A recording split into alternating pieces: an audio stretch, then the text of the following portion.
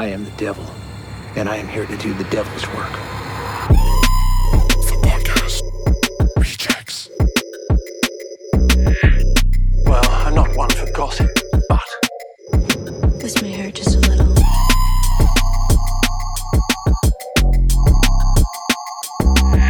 Whatever you do, don't fall asleep.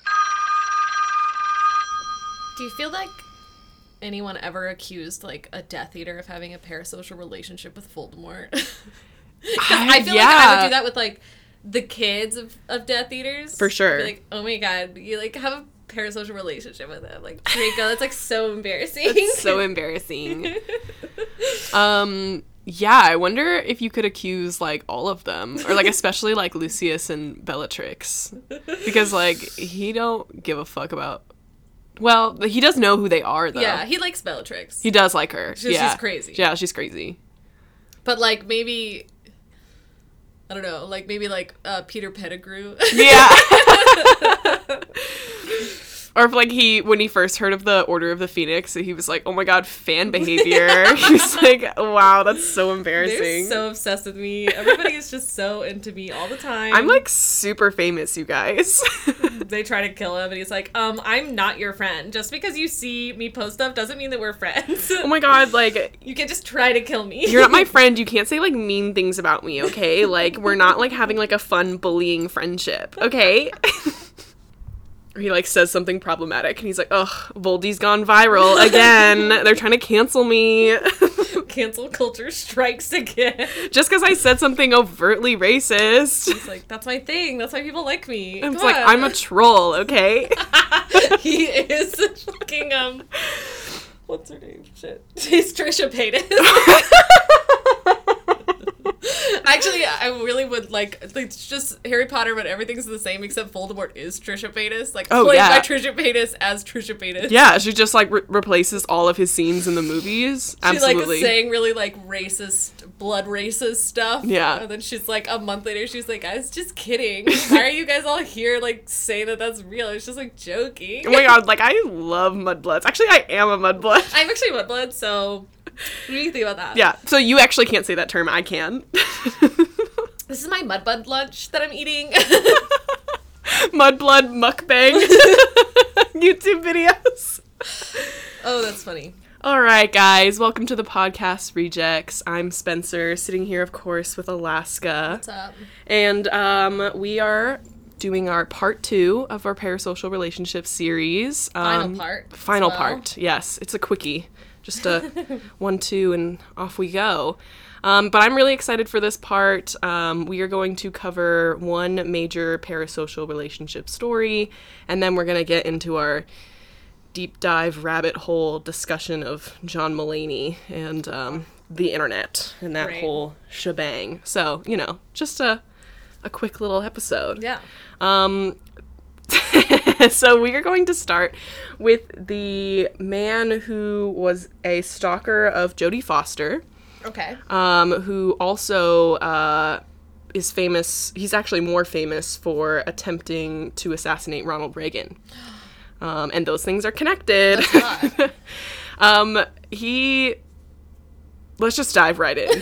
He's got a story, okay? Like, we have a lot to cover. Yeah. So, his name is John Hinckley Jr., and he was born in Oklahoma, but moved to Dallas, Texas, the Dallas, Texas area, when he was 4 years old. And because he was born into a very wealthy family, his father, John Warnock Hinckley, was the chairman and president of the Vanderbilt Energy Company. Shit. Yeah, so, like, fucking like, wealthy. Really wealthy. So he grew up in University Park, Texas, and went to Highland Park High. Do you want to talk about Texas a little bit? That is in Dallas. Like, it is, like... It's a really fucking expensive area. Yeah. It's also where SMU is. Like, I think it's down there. Super expensive private college. Mm-hmm. It is in an area, like, you know, very poor area, and then all of a sudden it's like fucking mansions and shit. Yeah. Yeah, this is where, like, the rich people of Dallas live. Makes sense. This one area. Yeah. So he obviously went to school there for a while. He graduated from Texas Tech after going to school on and off for about, like, 6 years. He even That dropped rich, and then you go to Texas Tech. Yeah, I know, honestly. He actually dropped out for a bit and then went back and was like, okay, then I'll graduate. Interesting. And he actually stayed in Texas. When he graduated high school, his family moved to Colorado. Okay. So he was the only one to stay in Texas while he was going to college or whatever. Because they moved to be where the Hinckley Oil Company, like, headquarters was located in Colorado. After college, or I think actually, it's not clear, probably when he first dropped out before he went back to college, he moved to LA. And his goal was to become a singer-songwriter. And fabricated a girlfriend, Lynn Collins, to convince his parents that he was doing well out there. But eventually he ran out of money and would, like, As everyone does when they move to LA. Exactly. That is the way of LA. So he pled for money for them for a little while, and they helped him out a little bit to let him live out there. But eventually he was there, like, his family was like, if you want money, or, like, if you want, like, a place to stay, like, from us, you have to, like, move back. Like, we're not going to pay for a place in LA for you. So he did.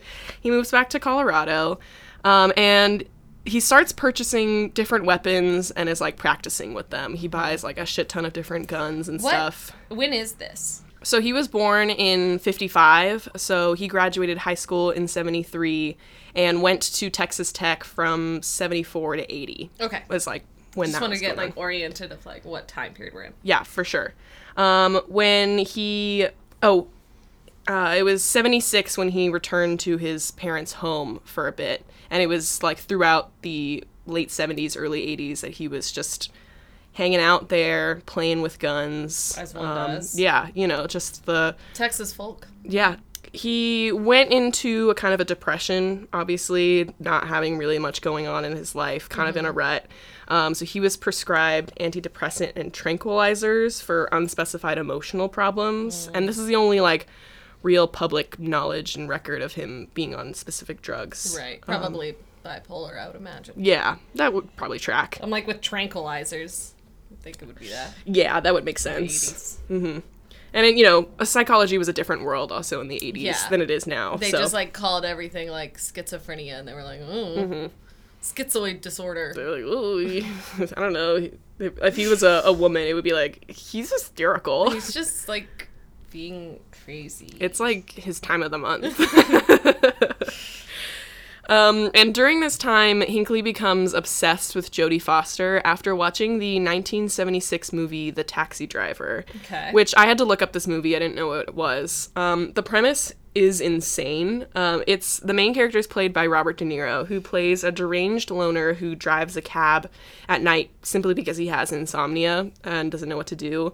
And he grows increasingly detached from reality as he dreams of cleansing the city of its filth. Okay. He meets a campaign worker for, a presidential candidate, and he decides that to start his cleansing of this city, he is going to assassinate this presidential candidate. He is doing so to what he believes is to rescue a sexually trafficked 12-year-old Iris, and Iris is played by Jodie Foster. Got it. Yeah. That's an intense plot. Mm-hmm. And this movie is actually based on another criminal, Arthur Bremer, who wrote diaries that were used to inspire this movie. He actually attempted to assassinate George Wallace, who was an independent candidate in 1968, who was running against Nixon and Hubert Humphrey. Huh. He was governor of Alabama for one term, and he was staunchly pro-segregation. That was, like, his big ticket item on his campaign is, I will segregate everyone again. Wow. In 1968. Yeah. Like, that's a choice. Mm-hmm. So the impact of the Wallace campaign was actually pretty substantial. He won, like, several electoral votes in several states in the Deep South. He didn't expect to actually win the election. He was just, like, trying to make a statement. But he was doing also his strategy was to prevent either major party from winning a majority. He was just, like, wanting to, like... So just split the vote. Yeah, exactly. So a movie based on a criminal who wants to assassinate a president inspires another person to assassinate a president. It's just, like... Just what are we doing here, guys? Trying to assassinate presidents. They were like, they just took one notebook. They all got one set of notes that they're working from. I mean, that's every school shooter now, isn't it? Yep, they all have the playbook. Copy paste. the other ones. Yeah, they were like, oh, take down notes from these events. I'll do the exact same thing over here. Yeah, we're like, okay. Have you tried being original? So he starts starts to attempt to contact Jodie Foster in 1981. And at this time, Foster is a student at Yale. And Hinckley moves to New Haven, Connecticut to be able to, like, stalk her in person. Gross. Yeah, very gross. He starts sending her love letters, romantic poems, repeatedly calling her and leaving her messages. One very famous note is the note from March 10th, 1981, which says, "Jodie, goodbye! ! I love you 6 trillion times. Don't you maybe like me just a little bit?" And we'll have a picture of this on our Instagram as well, if you guys want to see the note. We will. In parentheses, "You must admit I'm different." Well, yeah, that's true, buddy. Built different. He's built different. This part's a little bit hard to read. It says, "It would make all of this worthwhile, I think." Or worthable is kind of what it looks like it says. I think it says worthable. Yeah. I might just be an idiot. I love how it says John Hinckley, of course. Of course, yeah. Of course. And he also noted the time that he wrote it, which was 1 a.m. exactly, on the dot. Okay. Yeah, so that's like the big one that people would use for these publications and stuff when they were talking about this story. This is like the most famous note. Is this guy still alive? Yes, he is. Okay, and we'll get to where he is now. Okay, I was gonna make an R.I.P. John Hinckley joke. You would have loved Twitter. That's so funny. He also would just write monologues and like manifestos just like for funsies. Yeah. And he would also record them as well. He has like a tape recorder where he would just like talk. Gross. And have his like, sermons almost. And this was a monologue that he had from December 31st, 1980, so like just before he started sending her stuff. That's very long, and we'll link it so that you can read it. But I just love that it has, it just starts with, "John Lennon is dead. The world is over. Forget it. It's just going to be insanity. If I ever make it through the first few days, I still regret having to go on with 1981. I don't know why people want to live." Like, babes. Dramatic. This is a lot for a wife beater. Oh, no, like John Lennon is really going to be the one you put all your fucking eggs in. Yeah. And this monologue is significant because this is what, during his trial, is kind of set up to be like the indicator of like him deciding that he's going to go, stalk and pursue Jodie, because it finishes with, "My obsession is Jodie Foster. I've got to find her and talk to her some way in person or something. That's all I want her to know, is that I love her. I don't want to hurt her. I think I'd just rather see her not on Earth than being with other guys. I wouldn't want to stay here on Earth without her." Which is like, big ol' yikes. There's a lot to that. Yeah, I'm like, ooh. It's like, uh-oh.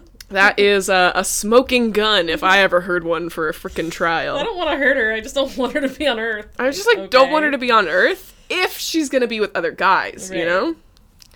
Obviously, he was getting no reciprocation from Jodie Foster. Naturally. I don't know why, anyone would assume that she would respond to these kinds of behaviors.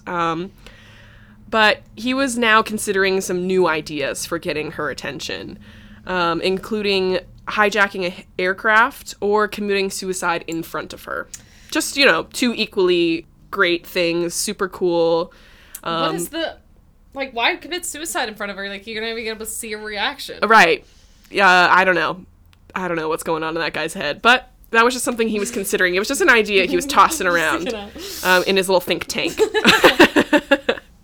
But he decides, ultimately, that the best way to impress Jodie Foster is to also attempt to assassinate the president, who at the time was Jimmy Carter. So this would give him, like, a place in history, and she would see him as her equal. He was like, that's the only outcome out of this situation. And I read this, and I was like, hold up. I thought he attempted to assassinate Reagan. Well, he followed Jimmy Carter across multiple states, for months and was eventually arrested in Nashville on a firearms charge before he could get close enough to Jimmy to do it. He went to a psychiatric treatment facility for depression in Colorado and was somehow released, but it didn't seem like his mental health improved at all. Well, that doesn't surprise me. Yeah. And by this time, Reagan has now been elected and inaugurated. So he decides, okay, now I gotta go for this guy, because Carter's not president anymore. And so I guess I would rather him kill Ronald Reagan than Jimmy Carter. I know, yeah, it was like the peanut guy. I gotta choose alone. one president, it's gotta be Ronald Reagan. Like, I think it's a clear choice.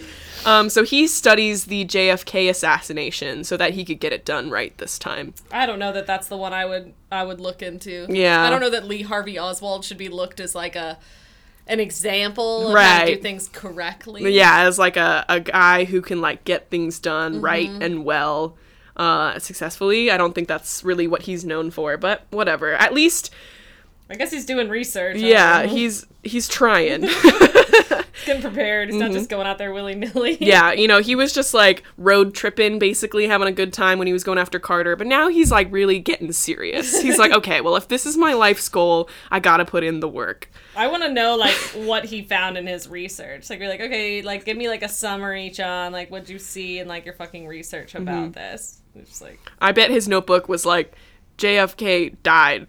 In building with gun, he shot him. Like, wow. Wow, you did it. Great. He's like, okay, let's see. So what's different between my attempts, my, moves that I've made, and what Lee Harvey Oswald did? And he was like, guy died. They were like, okay, that's what I need to do. I need to make sure the guy dies. That's where I've been messing it up. Got it. Okay. So the day before his assassination attempt, he writes a letter to Jody with the famous line, Jody, I'm asking you to please look into your heart and at least give me the chance with this historical deed to gain your respect and love.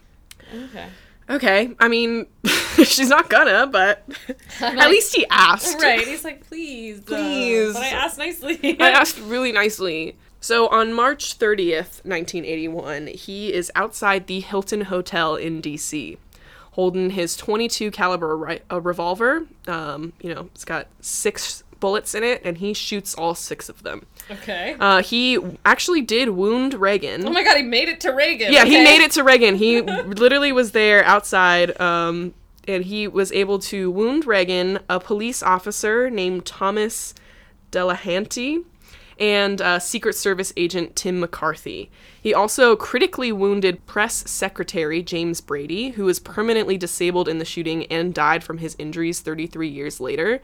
And his death was, at that time, ruled as a homicide. Jesus. Yeah.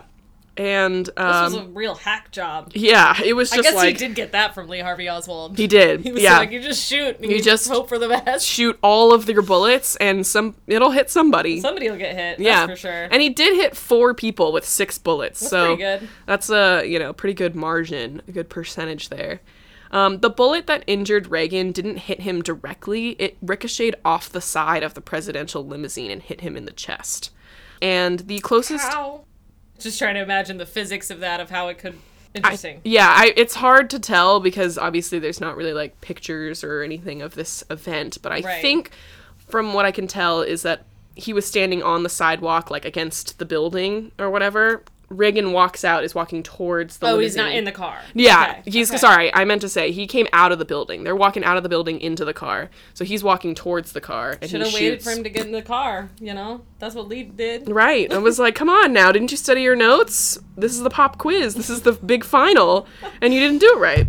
So the closest person standing next to Hinckley was Alfred Antonucci, who's a labor official from Ohio, and he immediately hits Hinckley on the head and pulls him to the ground. Nice. I know, it was like a pretty tactical move. Way to go, Alfred. Yeah. I mean, didn't stop him from shooting his gun 6 times. No. He jumped in there at the end. He jumped, counted those 6 bullets, and then he was like, okay, now I'm going. His gun is out, so he cannot shoot me. I'll get him. But he's doing better than the 2 Secret Service agents who, I don't know, aren't doing their fucking jobs or whatever. But they, after Antonucci does this, dives onto Hinckley to protect him so that he wouldn't get shot like Lee Harvey Oswald. Right. So at least they did their homework. They were like, we're not doing this again. They're like, not again. Not We can't another do it again. fucking Dallas fucker coming in here, getting shot after he shoots the president. Fuck. You know, so at least someone did their part right. But they didn't protect him well enough, it seems, from both Antonucci and another labor official, Frank McNamara, because they both start punching Hinckley in the head and eventually drew blood. Like, they were getting some shots in. They really love Ronald Reagan. They were like, that's from my boy Reagan. It's like, no, don't kill him. He wants to keep poor people poor. He has important work to do. So, obviously, he gets arrested, is on trial, and in 82, by the time the trial ends, he is found not guilty by reason of insanity. Makes sense. Yeah, and so he was committed to St. Elizabeth's, and after the trial, Hinckley wrote that the shooting was, quote, the greatest love offering in the history of the world, unquote. Okay. And was very disappointed that Foster did not reciprocate his love. He's like, you come didn't on. complete the task. So it's like, it's not even the greatest love offering because you didn't even do it. I know. You It's fucked like, it up. Hinckley, you didn't kill the guy. Yeah. And I was like, that's the whole point. Human sacrifice for love. And you did not You sacrifice just his life. messed it up. God, it's like, what do you expect? She wants to be with some bumbling idiot? Honestly. She's a movie star. And gay. But that's for later. So he was sentenced to St. Elizabeth's for, I believe, an undetermined length, but like basically like a life sentence. It's very unclear. I mean, that's how usually these things go. Because it's like different than just going straight to prison. It's not like a sentence. It's like up to their discretion. Mm-hmm. But in 2003, his restrictions within this facility were gradually lessened, and in 2017, he was granted convalescent leave to live full-time with his mother in Williamsburg, Virginia. And she died in her sleep in the summer of 2021. Wow, really recently. Yeah, super recently. So obviously there's been a lot of stuff in the air with where he's going to stay, you know, what kind of care and mental health like support he's going to get, especially now that he's not living with his mother. Right. Just out in the wild. Mm-hmm. But around this time, the court decides that they are going to release him after these 40-something years of being within this facility, and the prosecutor wanted to establish that he would be monitored for 9 months because at the same time his primary doctors were retiring and disbanding their therapy group. So not only has his mother died, they're considering some sort of release, but also his main, mental support system is going to be disbanding. So there's a lot to consider as they're figuring out his restrictions and his monitoring. So as of June 2021, people are basically just like waiting on further updates on what this kind of monitoring would be. But basically the leaning is towards letting him live on his own with just a lot of doctors and support nearby. And he's like, doing his own thing. Interesting. The court decided in September that he is allowed to release artwork and music, and he even has a YouTube channel, which is a little embarrassing because he has way more subscribers. He's got 24.7K subscribers. That's not bad. As of January 2022. And he sings and plays guitar on there. I'm not going to feel bad about it because he did try to shoot the president. Yeah. So it's like, I would probably subscribe. Yeah, honestly. If I knew he was aware, I'd be like, well, I'm going to watch it. Like, if Charles Manson had a YouTube channel to release his music, like, gonna watch it. I'm going to have to watch. Yeah. If anything, just to be like, that sucks. Yeah. Because music's bad. Mm-hmm. So if you're curious, you can just look up John Hinckley Jr. on YouTube and check out his songs.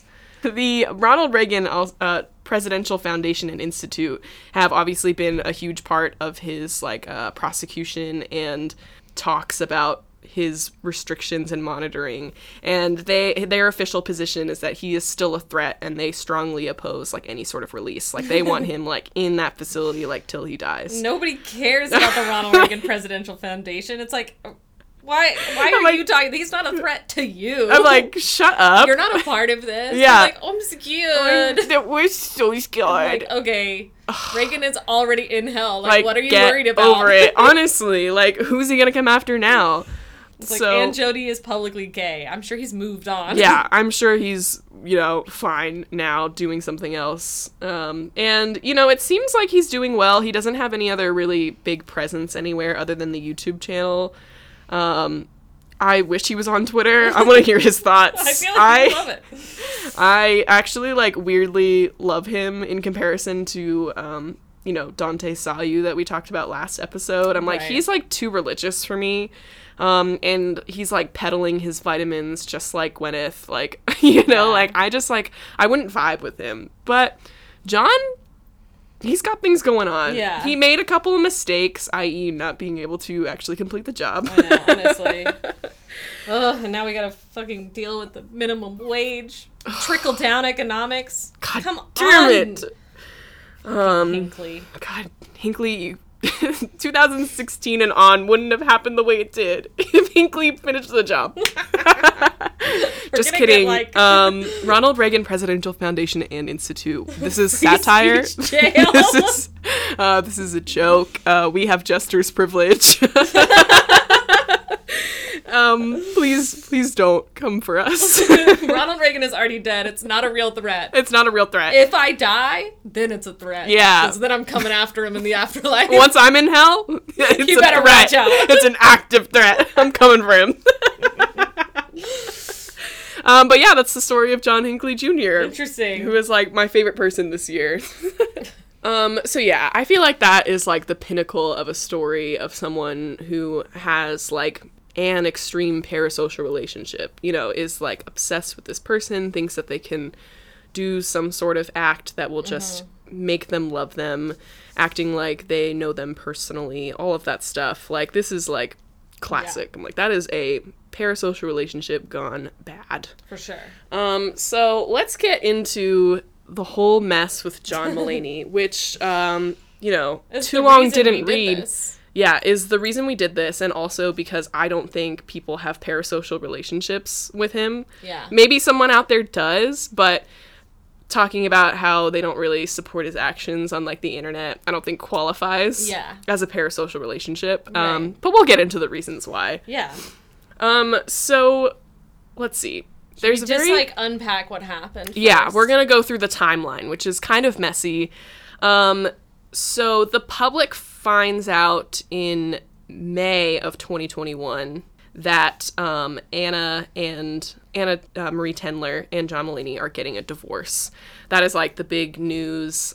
People are obviously saddened by this. Right, because he's built his career around loving his wife. Yes, a lot of his comedy has been, I love my girlfriend, and then I love my wife. How can you be making comedy jokes about hating your wife? That's super weird. Yeah. A big crux of his thing. And, that's kind of the major public feeling is just, whoa, can't believe this happened. That's kind of crazy. Right. It's a bummer because you're sort of oh, it's sad that they're getting a divorce. Mm-hmm. And also at this time, John Mulaney is publicly, has just gotten out of rehab, and this is not his first time in rehab. So obviously people know how this whole thing goes. Rehab takes a while. Addiction recovery is really hard. Nobody's really judging a guy for going through a divorce. Maybe this is just not his support system and he needs to change things if he wants to get better. Things are happening behind closed doors that we don't know about. Public census is just, bummer. And then she releases a statement. She releases a statement through her PR representatives saying that she is blindsided by this divorce. Mm-hmm. And so people are this is a little weird. Right. She was I'm heartbroken that he chose to end our marriage, making it very clear that it was a one-sided. It was a one-sided choice. And so that's what's pricking people's ears. They're hold on, it would be one thing if it's there's a lot of back and forth, there's a lot of fighting, there's a lot of, things about rehab and the or whatever, that's can be understandable that culminates in a divorce, but she's blindsided by this. Right. That's a strange thing. Months later, it's not even months, wasn't it? A couple weeks. Oh yeah, not even. Yeah, it was a few weeks later after the divorce announcement. It is seen that John Mulaney is dating Olivia Munn, who is a menace. She really is a menace to society. Olivia Munn, as personally me as a half white, half Asian person. I can say for the Asian community, we do not claim her. She is fucking crazy. Yes. Miss Ma'am has, like, I remember her, tried to be a homewrecker. homewrecker. Yeah, homewrecker for who? I don't know, some other couple. Some other couple. She wrote that terrible book that was super, like, anti-woman. Yeah, it was, like, super anti-woman. It was, like, gives such pick-me energy. She's Yes. like, I'm hot and nobody else is, and that's why women hate me. And they deserve to because they're jealous. Right. Super weird. I was really obsessed with John Mulaney. Yes. Long before they got together. Long before, like, she was, you know, just, like, by his side at events, people were saying, like, tweeting about him in, like, specific ways. I don't know. It was just a lot. She was, like, clearly, like, all up in his space for a while. And then, you know, only a few weeks after the divorce, they're, like, publicly dating. It's like, uh-oh. Right. A little bit It very weird. much seemed like they announced the divorce so that he could announce he was dating somebody else. Yes, basically. And then not too long later does the clock tick by, and Olivia Munn has now been seen as pregnant. She's preggers. And people are like, hang on a minute. This timeline is not adding up. Yeah. This timeline is super weird. And basically, as she gets more pregnant, it's more, you know, people can tell easier how far along this pregnancy is. And it's pretty clear that she has been pregnant since March. Right. Which, obviously, as we said, the divorce is official, or it starts to be official in May. That's when it's first filed, but she's definitely, you know, been there since March. Yeah. And so people start looking back at Anna Marie Tendler's Instagram and her artwork, which obviously is very impacted by her life. Yes. And she has a harrowingly sad artistic piece that she created called Dinners in March. And it is her looking very forlorn and vulnerable at a empty, huge dining room table in their new house in Connecticut. Yes. And it's deeply sad, and people are like, hang on a minute. Yeah. What's been happening? What's going on? I gotta say, this was, like, crazy when this shit happened. Yeah, this, like, when people figured out the, like, pregnancy timeline, ooh, the internet was blowing up. Seeing TikToks of people who were like, I can't say who, but I do run in circles with people who are friends with her, and they're saying she's pregnant. Yes. And I started getting those TikToks, and then, like, 2 weeks later, it was like, she's pregnant. Yeah. It's like, oh, shit. Yeah, there was, like, tabloid photos of her, like, wearing baggy clothes, but you could still kind of see, like, a little bit of a bump. And people were, like, freaking out. She really pounced on him right out of rehab. Right out of rehab. Yeah. Locked him in with that baby. Yeah, it's a lot. I'm like, obviously he, you know, is also a shitty person, but Yeah. it's pretty insidious to have someone get out of rehab and then you are like, I'm gonna destroy your marriage. Yeah, I'm gonna, like, yeah. Because I'm like, that's on you. Even if he's like, oh, we're separated or we're gonna get a divorce, like, you're still with a married man. Yeah. That's, like, deeply embarrassing. Yeah, I'm for like, you should not be going anywhere near someone who, like, has not finished their divorce filings. Right. Like, And it needs to be, like, just got out official. of rehab where they, like, tell you not to start new relationships. Yeah, that's, like, the, like, major rule of, like, addiction recovery is, like, don't start major romantic relationships, you know, keep your support system if they're good for you, you know. Yeah. Just, like, work on yourself. And he did not do that. Yeah. So after this happened, when it first broke, Yeah. that he was, like, with Olivia Munn, is when all of the stuff on TikTok started to go down. Yes. So obviously people, this is, like I said, this is, like, crazy. This man whose public image is based on his real life. Yeah. Obviously, everybody has a false persona, Obviously. especially stand-up comedians who are barely real people. Yeah.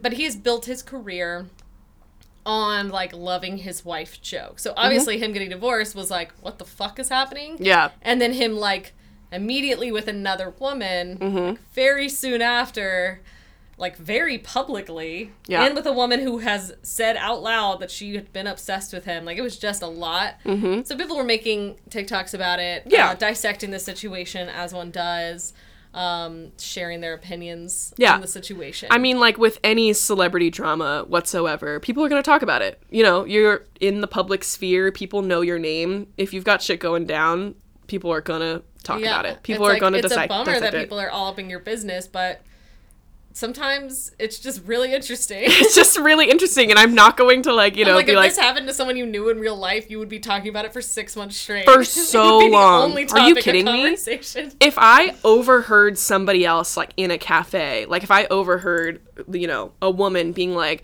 okay, so, like, me and my husband, like, got a divorce, and then I found out that, like, he's got this new girlfriend, and she's, like, been the person that he's like, don't worry about her, babe. But, like, of course I should have been worried about her, because, like, of course they're together, like, 2 weeks after our divorce. And then I find out, like, a few months later that she's, like, fucking pregnant. And if I'm, like, overhearing this from a fucking stranger in a cafe, I'd be like, what? Shit. I'd be like, girl, who is he? We ride at dawn. I would just love to say that this is, like, true. I'm like, I don't know. I remember when she was posting a lot about Olivia Rodrigo's music, which is also about being in love with a man who then broke up with her and was dating someone else 2 weeks later. Yeah. To someone that he said, don't worry about her. Yeah. That I feel like a lot of women have had this experience, me Very included. much so. So when this happened too, I think a lot of people were very sympathetic to her because they knew exactly what that pain felt like. Yes. Like that, you know, finding out these things and then having to find out that, you know, this woman is pregnant. Like, so much of this is just, like, unbelievably painful. Yeah, absolutely. So it makes sense that people would talk about it and honestly side against John Mulaney. Yeah. Except for men who were like, well, you never know what's going on behind closed doors. And it's like, yes, but this is from behind closed doors. Yeah. And also, like, it's kind of one of those things where I'm like, that can be true for, like, the intricacies, the nuances of a relationship. But, like, doing something that is just really shitty Yeah. does not fall into the you never know what's happening behind closed doors. Yeah. Unless they're somehow playing a long con where this was a scheme. Yeah. That does not count. Yeah. Because it's like, well, he publicly did this. It's not behind closed doors. Right. But men love to say that. That was the first thing that I started hearing on TikTok before the parasocial relationship TikTok started coming. Yeah. So I think it's also important to note yes, what we've just been talking about, that women either have had this situation happen to them or know someone who this almost exact situation has happened to them. So obviously women hearing about the situation are pretty sympathetic to Anna and kind of like on her side of this whole drama.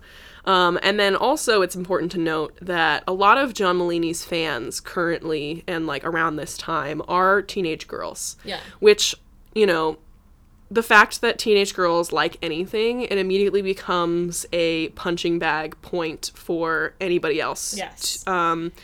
We saw that with One Direction. We saw that with Twilight, fanfic, you know, anything that teenage girls enjoy, it immediately becomes a point that people can just shit on. Right, they need to find a reason that it's bad. Exactly. Like, their interest in it is a bad thing, actually. It's a bad thing, and it's really evil and insidious, and they're horrible people, even though they're teenagers and women.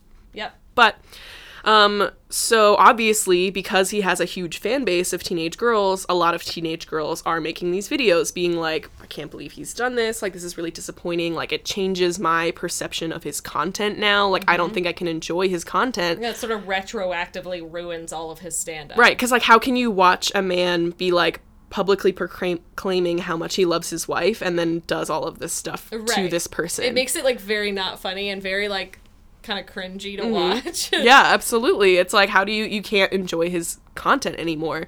And that was like the crux, I think, of the videos, were just people being like, I'm disappointed, his content isn't the same for me anymore, I don't know if I can continue like being his fan. And then here comes the little tiny peepee boys, honestly, saying, stop having a parasocial relationship with this man, like, you didn't know him, you're not his friend.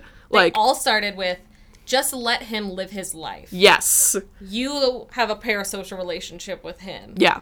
And it's like, I am not the one trying to protect him so that he can live his life. Yes. I was like, I don't even know him. Yeah. I don't think I know him. Yeah. These women who, then these, like, teenagers, know they don't know him. Yeah. And none of their videos are making it seem like they think they're friends with him. Yeah, none of them have been like, I have been personally, affected by this as John Mulaney's friend, and that's why I'm upset. Right. They are very like, clear. Let him live his life is something you would say about your shitty friend. Exactly.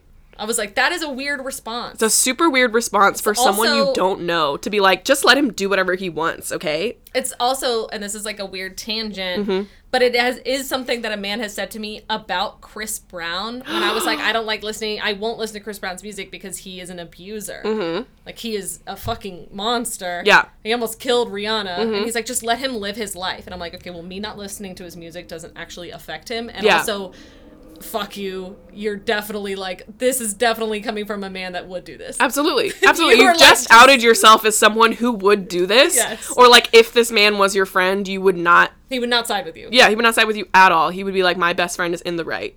Yeah, and he'd it's be like, like, why can't you just forgive him? Why can't Yeah. you just let him live his life? Fuck honestly. off. And I'm like, people criticizing celebrities on the internet is not like really impacting their life in like that huge of a way. Especially when it's like public facing, like it's like making content talking about how you feel about it. Yeah. It's different than like, you know, anime profiles on Twitter, like mobbing people and telling them to kill themselves. Yes. It's like, that's different. Those are different That things. is a different response. But talking about like J.K. Rowling and how her opinions like hurt you as a person or like hurt the community is not the same as like the people who were constantly like sending death threats and like hounding her online, like abusing her basically. Yeah, like It's people those are weren't like different. trying to dox John Mulaney. People weren't trying to, I don't know, like, yeah, like contact him specifically, like trying to get at him and like, yeah, give him death threats, like whatever, you know, trying to actively make his life worse. Like, John Mulaney is not on TikTok. Like, there's no way he's like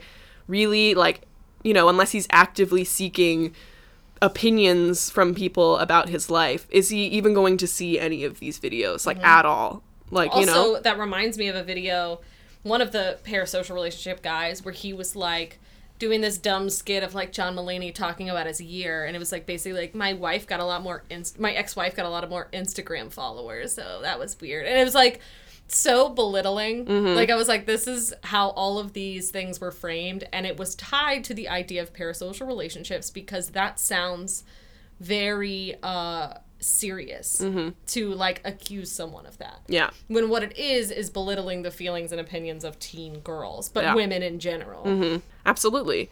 And it's just, I don't know how we got like so backwards with this like discussion. Like, it really shocked me in the moment, and I still like haven't fully like processed how insane this is, to have people just like voicing their general opinions on shitty behavior, to have people just come in full defense of some random person. And it feels the same too, like when people are talking about social issues and talking about like billionaires and like criticizing capitalism, and then like some random guy was like, I actually work like 80 hours a week and I'm living the American dream, so like why don't you shut up about Jeff Bezos or whatever. Right. And it's like, what does this have to do with you? Yeah. It's like feels very like, why are you so personally offended if you're not doing the same behavior? You know? It's like you just are showing that this is something you would also be doing. And that you probably have done, because I imagine if most women have this exact experience, a lot of fucking men do this. And probably men you know. Yeah. I'm like, men do this all the time. I'm like, women do it too, but like it is way more common for men to wait until they have a foot in another boat before they leave a relationship. Like, they are working on building a different relationship while they are with you, and that is insanely common. Yes, absolutely. Because men don't know how to be alone. No, they absolutely That's don't. a topic for another day. Yeah. If I could find a way to work that into a whole thing, I would, because we know that like men don't know how to take care of themselves. They and their absolutely life don't. expectancy goes down if they're not partnered. But for women, their life expectancy goes down if they are partnered with men. Yes, because men search for a mother. Yeah. And women look for partners and then don't find them because they end up with a child. Yeah. Yeah, so I feel like this was a really, I mean, I've been seeing a lot of skewed information about parasocial relationships anyways, but it was this that like really, you know, kicked it off. And so now what I see a lot of is moderately popular TikTokers who get bullied in their comments and then say, we're not friends, you can't make jokingly mean comments to me. Like, we're not friends. And it's like, first of all, I think you're just being bullied, honestly. Like, if someone insults me, I'm not like, we're not friends, you can't do that. Yeah, I'm like, I've never bullied my friends. Like, my instinct when I make friends is to not be like, hey, how about I point out your insecurities and like go after information that I know you're insecure right, about. like actively trying to hurt them. Yeah, I was like, I think that they just don't like you. Yeah, like they're not your friend. Right. I was like, that's not what's happening. Mm-hmm. And second of all, I was like, constantly claiming that you as a TikToker with 3 million followers have all these people with parasocial relationships is like a weird misunderstanding of what your audience is. Mm-hmm. And it's like a weird like self-importance kind of thing. Absolutely. Like an ego thing to be like, all of these people who are commenting on my video have a parasocial relationship with me. And it's like, yeah, you can just watch content and comment on someone's video. Yeah.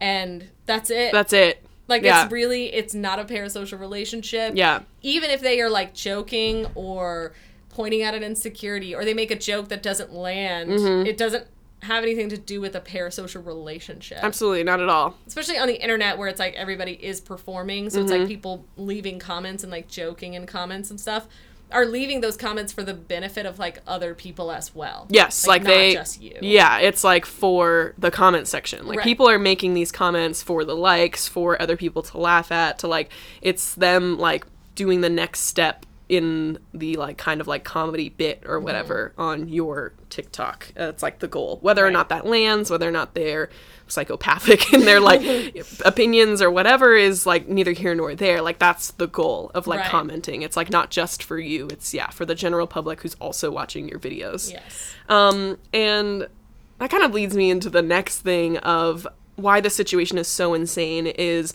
obviously because this is a huge thing on the internet, it became like a big news source. News publications and editorials, opinions or whatever were getting picked up and people were like writing essays or articles on this situation.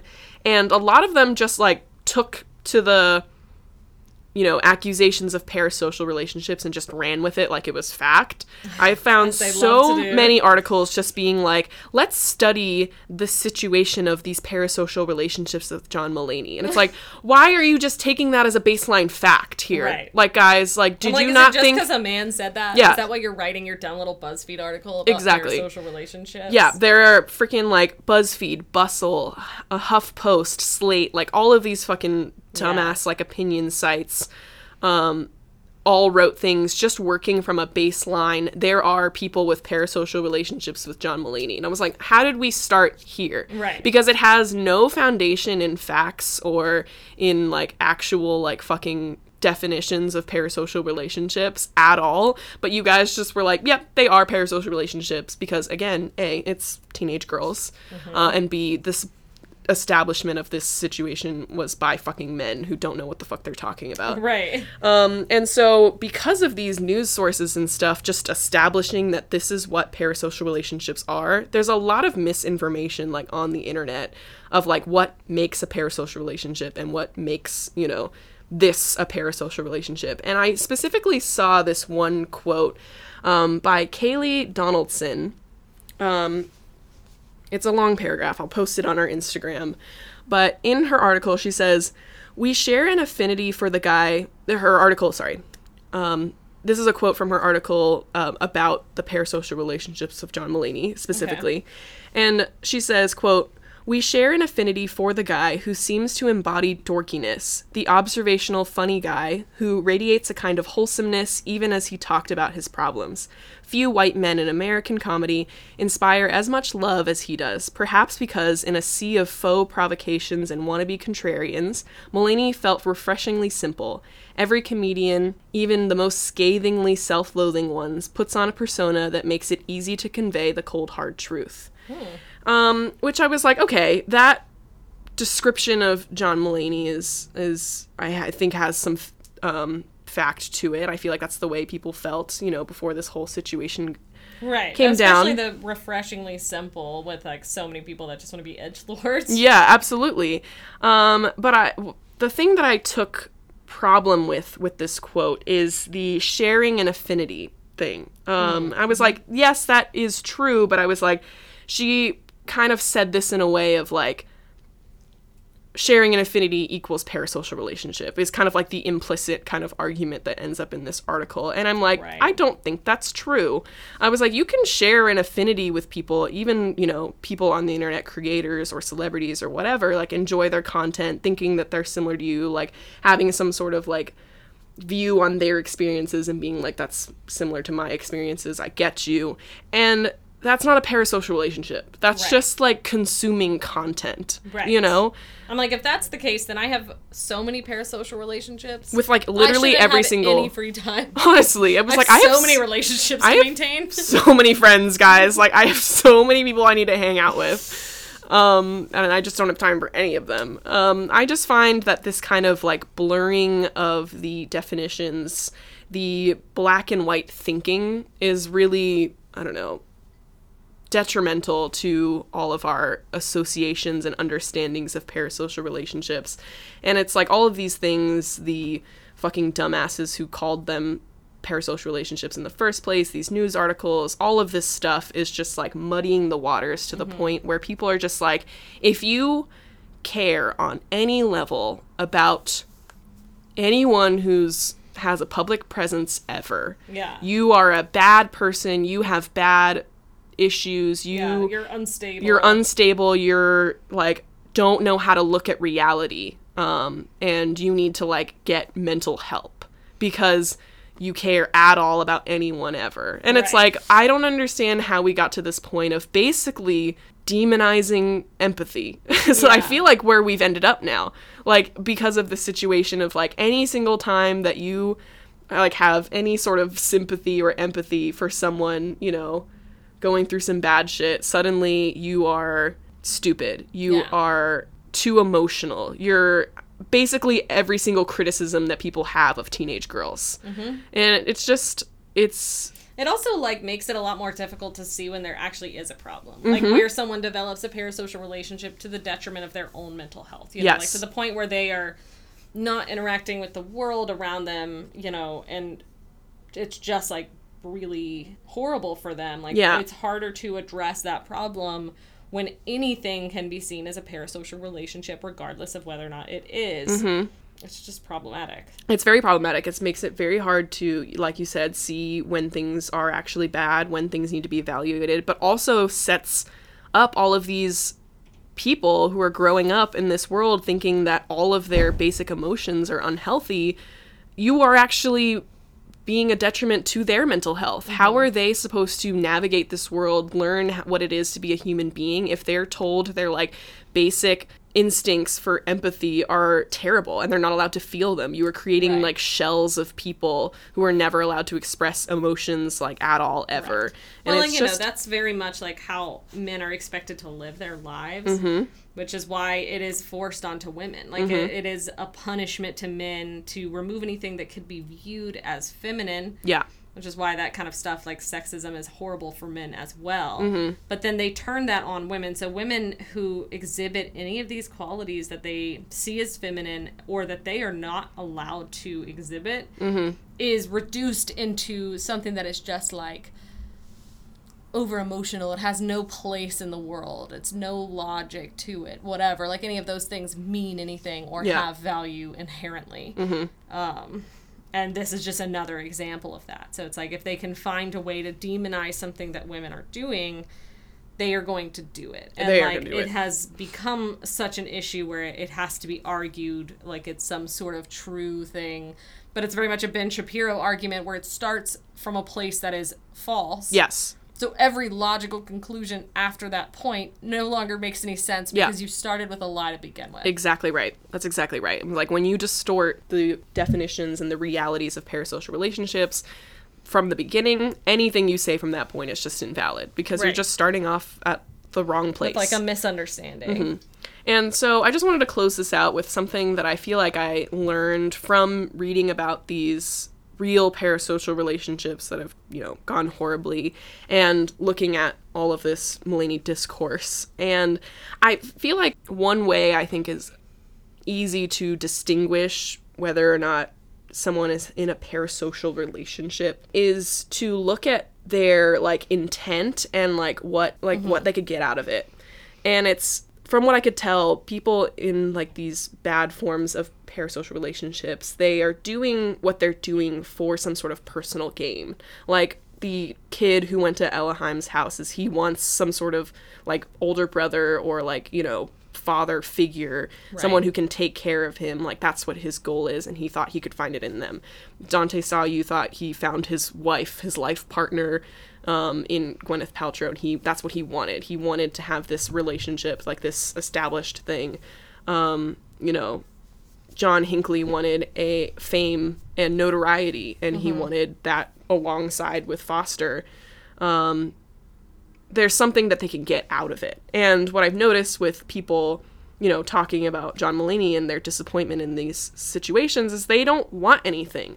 Like, they're not demanding that he has to get back with his wife or break up with Olivia Munn or abandon the child that they have together. Right. They're not, like, you know, saying, like, that you need to boycott his work and whatever. Like, there's nothing, they're not trying to gain personal notoriety on the internet by doing this. Like, there's no, like, Mulaney discourse accounts. You know what I mean? Like, there's nothing that they want out of this. Like, it's just sharing a human experience and a human emotion. Exactly. And it's like the supporting of his wife is just going to come, like his ex-wife is just going to come naturally. Yeah. After that with, you know, like I said, people having similar experiences. It's like, that's not wanting anything out of it just because you're like, I think that John Mulaney is a bad person, and I think his wife deserves better. Yeah. His ex-wife deserves better. It was like, that's just an opinion that people can have. Right. And it doesn't mean that they are in some sort of, like... Or claiming ownership of some sort of decision that John Mulaney has had, like, has done or is going to do. Right, exactly. So... I feel like if we can just look at that first, be like looking at people and like, are they really trying to like look for any sort of personal gain? No, then they're probably not in some sort of unstable state, you know, with these celebrities. Like, let them live their lives. How about that? Men? Yeah. That will ever happen. Ugh. But yeah, so that's our series on parasocial relationships. Yeah. Hope you guys enjoyed. Yeah. We'll be back next week with something new. Yeah. Got a new series on the way. Yeah. We'll just have to wait and see. Yeah. It's going to be a long one. I'll tell you that for free. It's going to be a whale. Yeah. All right, guys. Bye. Bye. The Podcast Rejects is a Gamer Frauds Network production. Find us on Instagram at The Podcast Rejects. For early access to all Gamer Frauds Network content and a ton of exclusive perks, join our Patreon at patreon.com/gamerfrauds.